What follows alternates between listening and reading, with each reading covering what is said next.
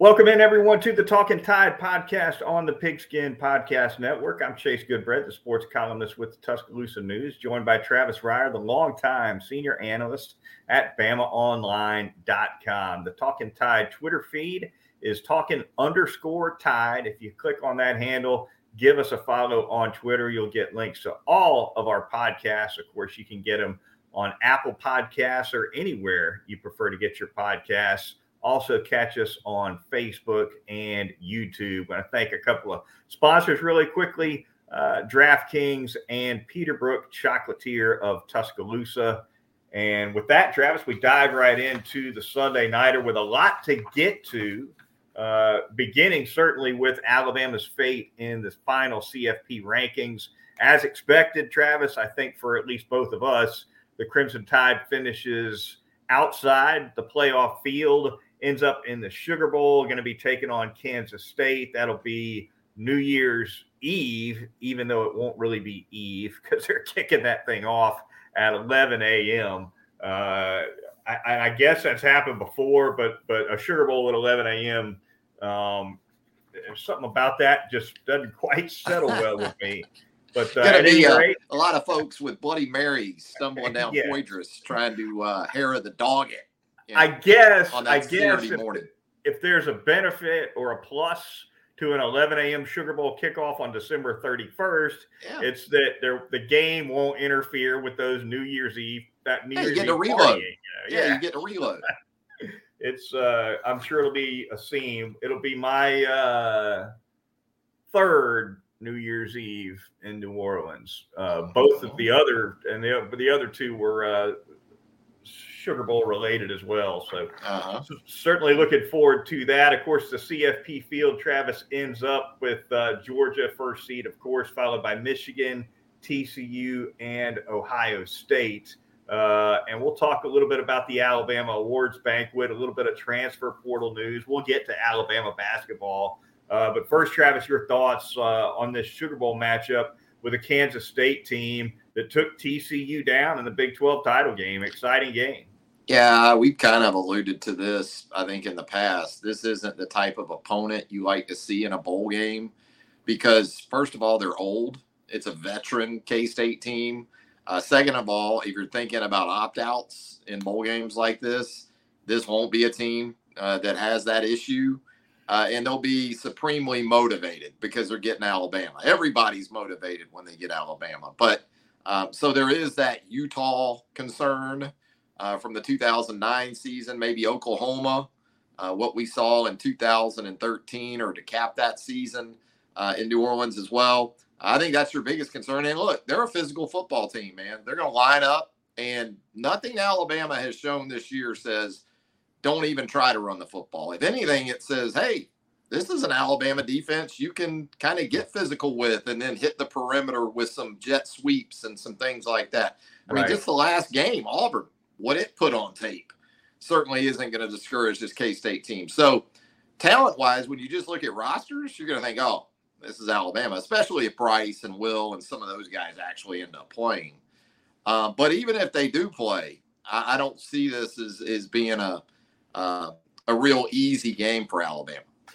Also, I think matchup-wise, one thing, and this feeds into what you said somewhat certainly about the run defense, but Alabama's been spotty in the area of open field tackling at times this season, and that's not good for a team that's got this Deuce Vaughn kid who's had a really big year running the ball for Kansas State, over 1,400 yards rushing, a really outstanding receiver who will kill you on the perimeter if you let him. And he's certainly fun to watch. I enjoyed watching him play against TCU. Really small guy, Travis, 5'6". But he will make anybody miss in the open field. Got some Shawd Williams to him in terms of size and open field ability, but also determination. Don't let his size fool you. This is a guy who isn't afraid to run it up in there. But, yeah, they can get him on the perimeter. And Malik Knowles is one of their receivers that they lost early in the game Saturday for the remainder of the game. And from what I've been able to catch up with here in the last couple of hours, Chris Kleiman, the head coach for K-State, thinks he's going to be able to go. That's another guy that, they like to get the football to in different ways. So, again, just in terms of pure talent, You look at Alabama, even with all the opt-outs already because of the transfer portal, and you think still should be in good shape, but you better show up at 11 a.m. on New Year's Eve morning, or this is that type of team, kind of like even an academy team that can pants you in front of everybody if you don't. No doubt about it. Alabama, again, taking on Kansas State on December 31st, 11 a.m. over in New Orleans for the Sugar Bowl. You mentioned the portal, Travis, a little bit of portal news for Alabama on the eve of the portal officially opening. I suppose that a lot of these transfer portal announcements that we've seen of late, they got to be a little premature, right? Because the window doesn't officially open until December 5th. And as we record here on the evening of the 4th, the transfer portal news has already become kind of a flurry. And since we last podcasted, two of the bigger names to announce they're leaving Alabama, Travis, Trayshawn Holden, and even more recently, Javion Cohen, starting guard for the Crimson Tide, unless they withdraw their names, looks like they'll be headed elsewhere. It does. And, we've heard Nick Saban talk about it really this season about the depth that Alabama hasn't had, that it's accustomed to having. And this is where it all goes. It happened a year ago. And credit to a team like Georgia. They haven't really been hit as hard. They haven't accessed the transfer portal as far as bringing talent in. So it makes, I think, player development even a greater challenge. Because if you win a national championship like Alabama did in 2020, and guy's a freshman that season, and then the next season he plays more and at one point is sort of a starter, let's say like Drew Sanders, but the season ends and it looks like he may or may not be the guy at one of those linebacker positions to start the season. Well, he's got his national championship now. Right. So, that's going to be the challenge moving forward, not only for Alabama, but Georgia, I think, is going to have to probably deal with more of that. So, for the Alabama offensive line, I guess Cohen is the third guy that they've had go into the portal or announce he would enter the portal. But we saw so much of Tyler Booker. I guess the concern, too, is Emil Ekiyor moving on. So, I think a guy like Terrence Ferguson, they've got some guys in the pipeline inside. And I also think they still have some guys at tackle, depending on who stays, that could end up inside. I don't know if they stay, if they're going to go inside. And I'm talking about a guy like Tyler Steen. Let's say Elijah Pritchett, the true freshman, shows you he's capable of taking over at a tackle. And you got J.C. Latham. Right. One of these tackles want to hang around to go inside. I'm not saying that's what would happen, but there are scenarios out there where you can include the tackle position into some of these areas of the Alabama interior that we've seen hit. Going to be a busy week for Sal Sunsery for sure. He's the point man on that support staff when it comes to the transfer portal. And Nick Saban said from the beginning of the portal that it was going to make the rich richer. And I see his point on that, and I think he's right to some extent. But as you pointed out, when you lose more than you pick up numbers wise, yeah, you might be able to pluck a star or two, but your depth can be gutted a little bit, in spite and your of that. Culture. Yeah, and your culture can take your some depth hits. And your culture. Yeah, I mean, and it's in some cases, somebody's going to come in with so much talent and ability that it'll transcend culture, i.e. like a guy like Jameson Williams, who was just dominant from the jump. But not everybody's going to be like that. And I think to your point, you're even a guy who's a proven player at another Power 5 school, you bring that guy in sometimes, he's going to bring habits with him, Travis. He's going to bring the program from where he came with him. And it can be problematic, I think, depending on who you're talking about, to get into maybe a little bit of deprogramming. And that doesn't speak to character at all. I mean, the kid could be a super kid, a disciplined kid, an effort kid. But if you're coming in from habits that are 2-3 years deep from another coach, and you come into a situation where your next coach wants something completely different, it can be a struggle. And you can be talented enough to walk right into Alabama and be a real factor from day one. But to your point, if you're coming from a program where it didn't matter all that much, maybe, and then you got to make that jump and get into that sense of urgency that Alabama operates with, that can be a bit of a problem as well. It kind of all falls into line with what we were talking about there. But yeah, I think from a front line player perspective, Alabama will still be fine. Mm-hmm. But depth, these guys that you used to be able to count on to hang around until they at least got their degree, and then they would go the grad transfer route.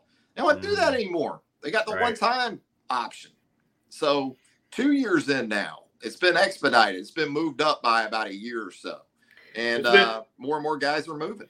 Yeah, it's been moved up, and I think quarterback remains the pinnacle of transfer activity for sure, because there's less patience among backup quarterbacks than backups at any other spot on the field. Mm-hmm.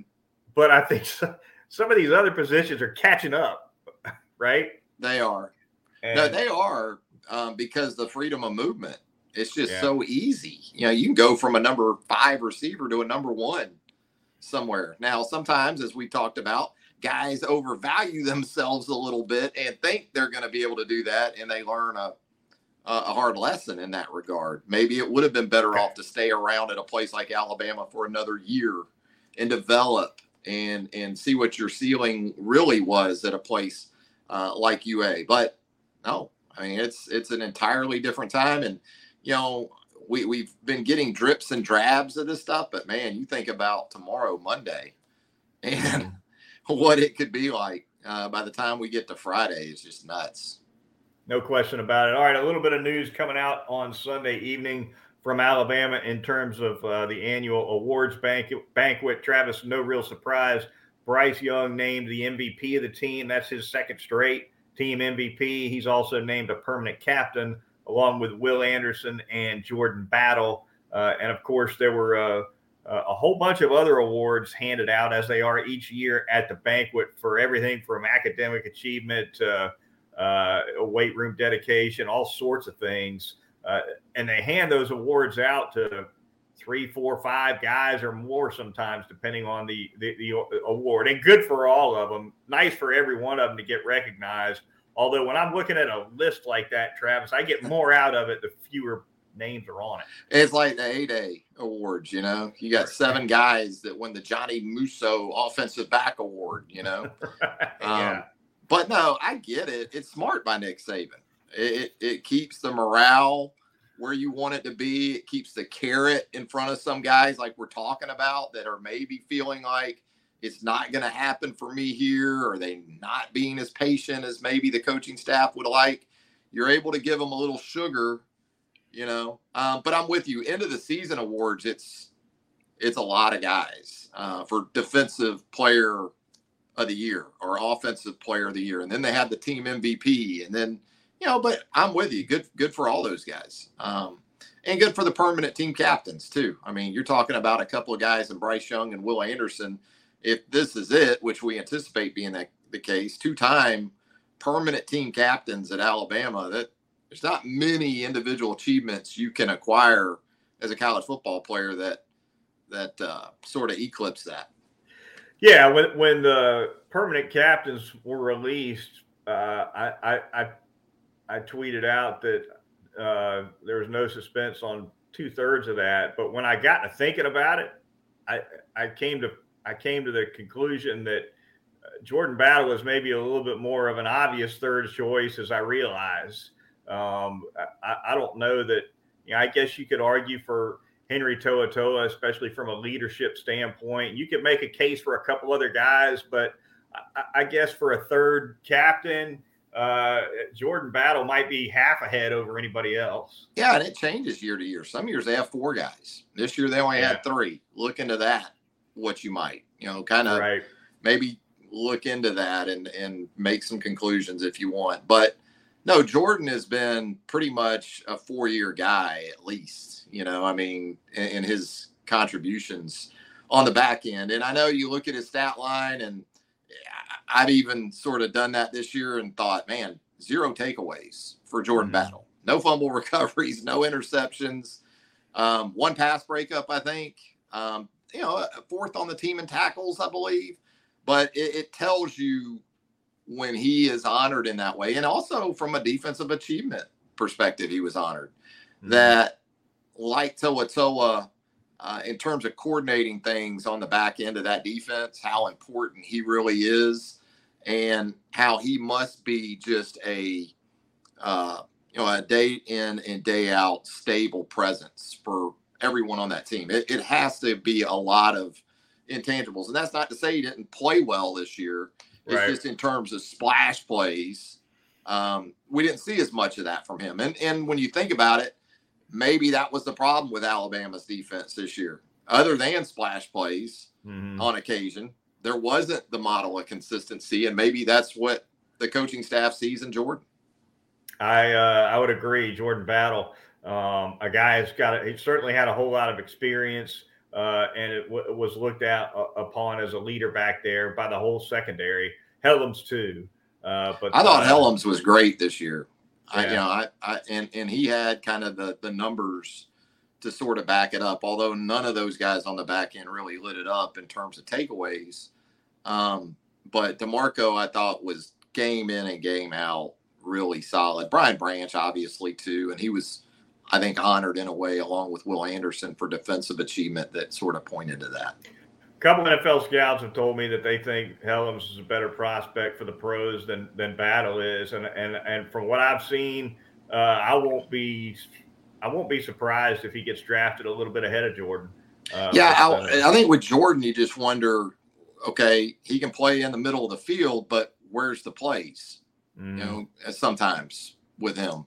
And he doesn't project, I don't think, as a guy that's going to drop down into the slot, right, and cover third or fourth receivers in the NFL. That's right. Maybe more along the lines of what Brian Branch is going to do. And I think even for Branch, and he was really good this year too.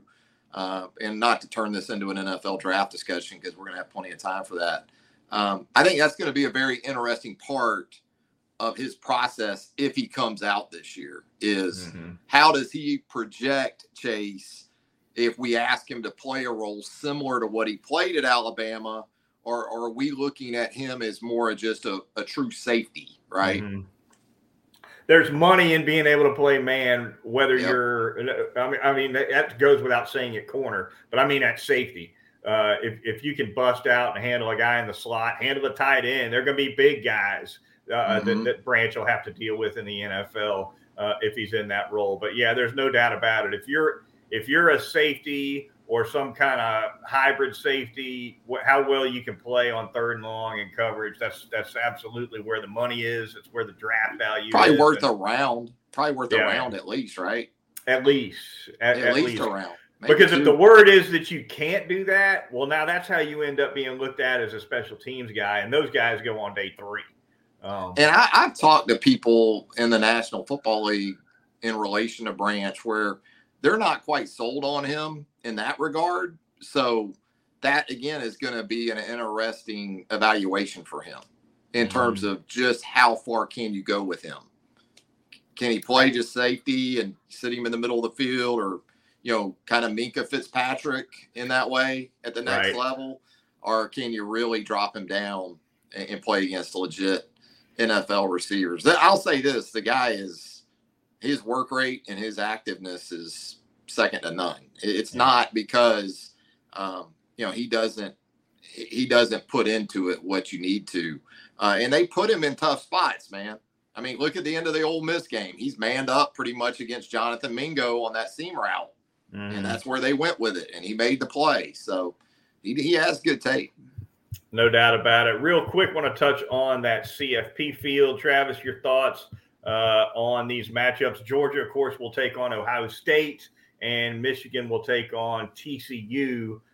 Do you believe – we'll start with this, Travis. Do you believe or not believe the selection committee insisting that it gave no consideration to avoiding a Big Ten title game rematch in a semifinal? Sure, Chase. I don't believe that was the case. They absolutely didn't talk about that. That's my you would Pinocchio. Yeah, That's you my would have. Pinocchio impersonation for tonight. Yeah, if you're listening instead of watching, you need to catch Travis on that YouTube. That was an outstanding Pinocchio. Oh, hell no, I don't believe him. Do you believe him? I mean, no. We have a 4-team playoff to avoid rematches. Yeah. We went to 4 teams because of Alabama LSU, right? I mean, Isn't that why we did this? For the most part. So hell no, I don't believe them. Not for a second. And they could easily end up getting their rematch anyway in the final, I guess. Although I don't know if Georgia's beatable. I don't think Georgia and Atlanta, man, in the postseason hadn't been pretty. But it looked a lot better this past Saturday against a 4-loss LSU team. I think Ohio State has the people, kind of like Alabama a year ago, in terms of quarterback and receivers, that can get that thing maybe into the 30s more than Georgia would like. Mm-hmm. But then I watch Michigan do what it did to Ohio State with a team that's very line of scrimmage oriented, and a quarterback to me that isn't on the same level as Stetson Bennett, and they still hit explosives. That Ohio State, we're going to talk a lot about Georgia secondary before this Ohio State game. We need to be talking about Ohio State's, because they were atrocious against Michigan. I think Georgia can run it on anybody.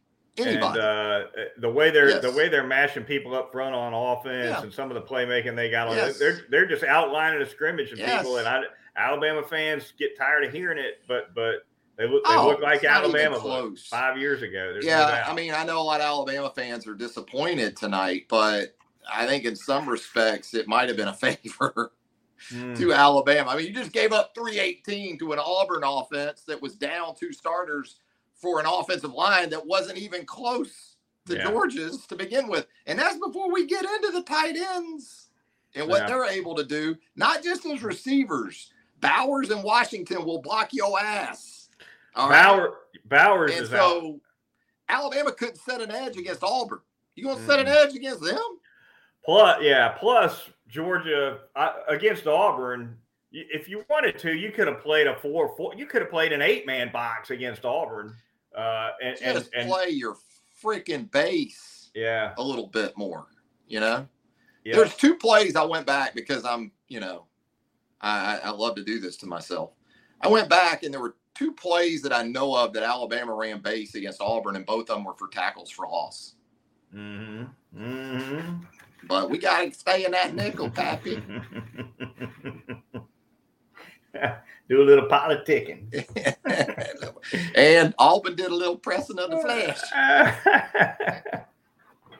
Oh, shake a leg, Junior. All right, we're gonna move on here on the Talking Tide podcast. Going to thank a couple of sponsors really quickly here, and then we'll get into a little bit of Alabama basketball before we close things out. First, want to tell you all about DraftKings, the outstanding online and mobile sportsbook app. You got to get it downloaded. Get in on that NFL action. It is running hot right now. Some Alabama players having some phenomenal seasons at the pro level for sure. Jalen Hurts lighting it up for those Philadelphia Eagles, looking outstanding. It's everywhere you turn, it seems. A former Alabama player is playing a starring role. Big year for Josh Jacobs as well with the Raiders. But you can get in on all that action and more with the DraftKings Sportsbook app. Just download it now. Use the promo code TPPN. Get $200 in free bets if your team wins. Just place a $5 bet on any football game only at the DraftKings Sportsbook.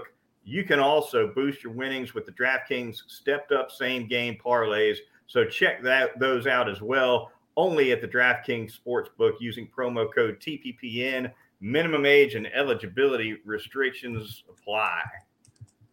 I'm going to tell you about Peterbrook Chocolatier at 1530 McFarland Boulevard North in the Indian Hill section of Tuscaloosa. I know, in talking with the chocolate lady, she wants to let everyone know who have continued to make Peterbrook their Christmas destination for those treats there at Peterbrook Chocolatier. Thank you so much for doing that. And there is still time to take care of those special people in your life with the holiday season right here in our midst. So check them out at Peterbrook Chocolatier, 1530 McFarland Boulevard North in the Indian Hill section of Tuscaloosa. Man, that peppermint bark, it's in season. It is tremendous. But anything you need for a Christmas gift, Christmas stockings, Christmas treats, they're going to be able to take great care of you there at Peterbrook Chocolatier, 1530 McFarland Boulevard North in the Indian Hill section of Tuscaloosa.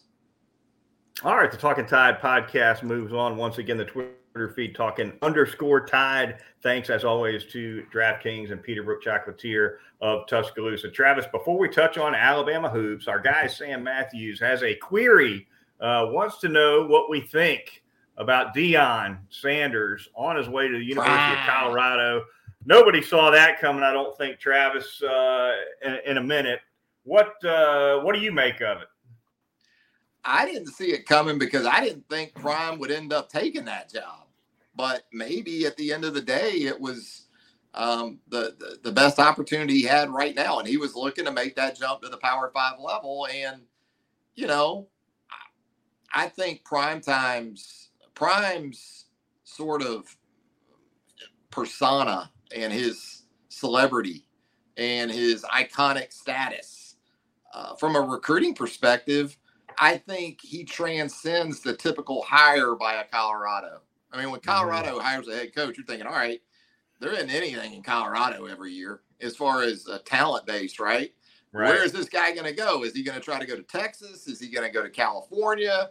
Because you're not going to get it done just in Colorado. I think Deion is going to be able to recruit pretty much on a national level. And I think there's going to be an attraction from a transfer portal perspective. That's something else that he's got in his back pocket in terms of turning around a situation quicker than maybe you could in previous years. So, yeah, I think for Colorado, it's a slam dunk.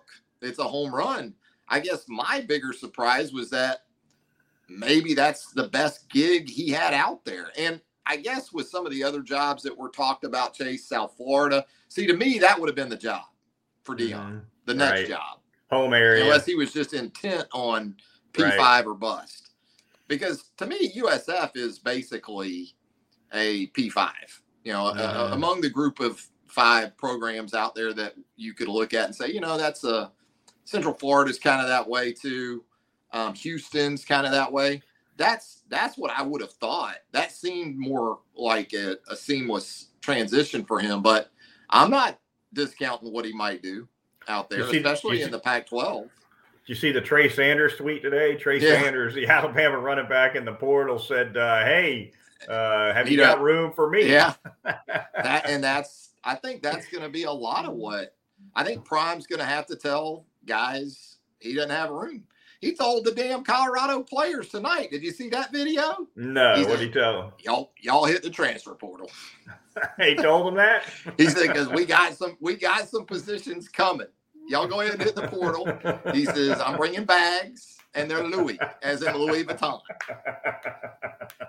So Deion goes into his initial, I don't know if I recommend this. And dude, it's like Ed TV, the movie with Matthew McConaughey a few years back, where they follow him all around when the reality TV. I mean, there's cameras around him. There's audio.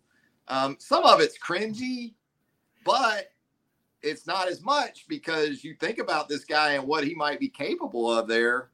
And, it sounds like he's got to try to convince one of his own kids to leave Jackson State to come with him. The quarterback's coming or going out there. But the son, who I believe transferred from South Carolina to Jackson State, I think he's not totally sold on making the move with Pops out to Boulder. I got to find that video. When we get off of this podcast, I might go straight to it. It's kind of brutal, actually. Is it? Because it's taken from behind, Deion, so you can see the faces of the Colorado players. Eyes like Mr. Magoo on this stuff. Yeah. And see, I kind of wanted Deion at USF anyway because Alabama goes to Tampa next September. That would have been a pretty good storyline with Prime and Saban matching up down there. What's the over-under on years Deion is at Colorado? Would you say 4.5, or is that too many? Whenever, the next gig, the next best gig pops up. Yeah. He's going to have to build it up a little bit to get something better than that. I love Boulder. Yeah. I like it out there, man. I mean, it's beautiful and all that, but Prime's going to outgrow that situation if it goes the way they all hope it does. And if you're Colorado, you're fine with that. Yep. If you get 3 or 4 years of Prime blowing up the roster, and getting you to relevance in just the Pac-12, then it will have been worth it. I guess the concern is if he blows up your roster these days, he might damn well take it with him wherever he goes next. Well, they needed, like you said, they needed a shakeup at that school, and they absolutely got it. What do you got to lose if you're Colorado in that situation? All right, really quickly before we get out of here, Travis, a quick look at the Alabama Hoop squad. They just come off a win over South Dakota State.